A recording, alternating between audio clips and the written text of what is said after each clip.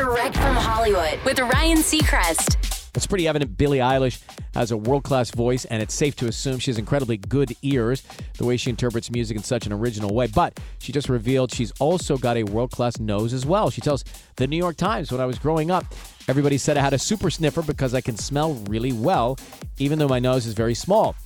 I also have synesthesia, which is when your brain pairs two things automatically, so every smell has a certain color, number, and day of the week.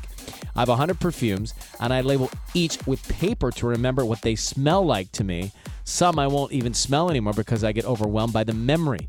Billie's new documentary, The World's a Little Blurry, which takes an incredibly personal look into her life, is out now on Apple TV+. That's Direct from Hollywood.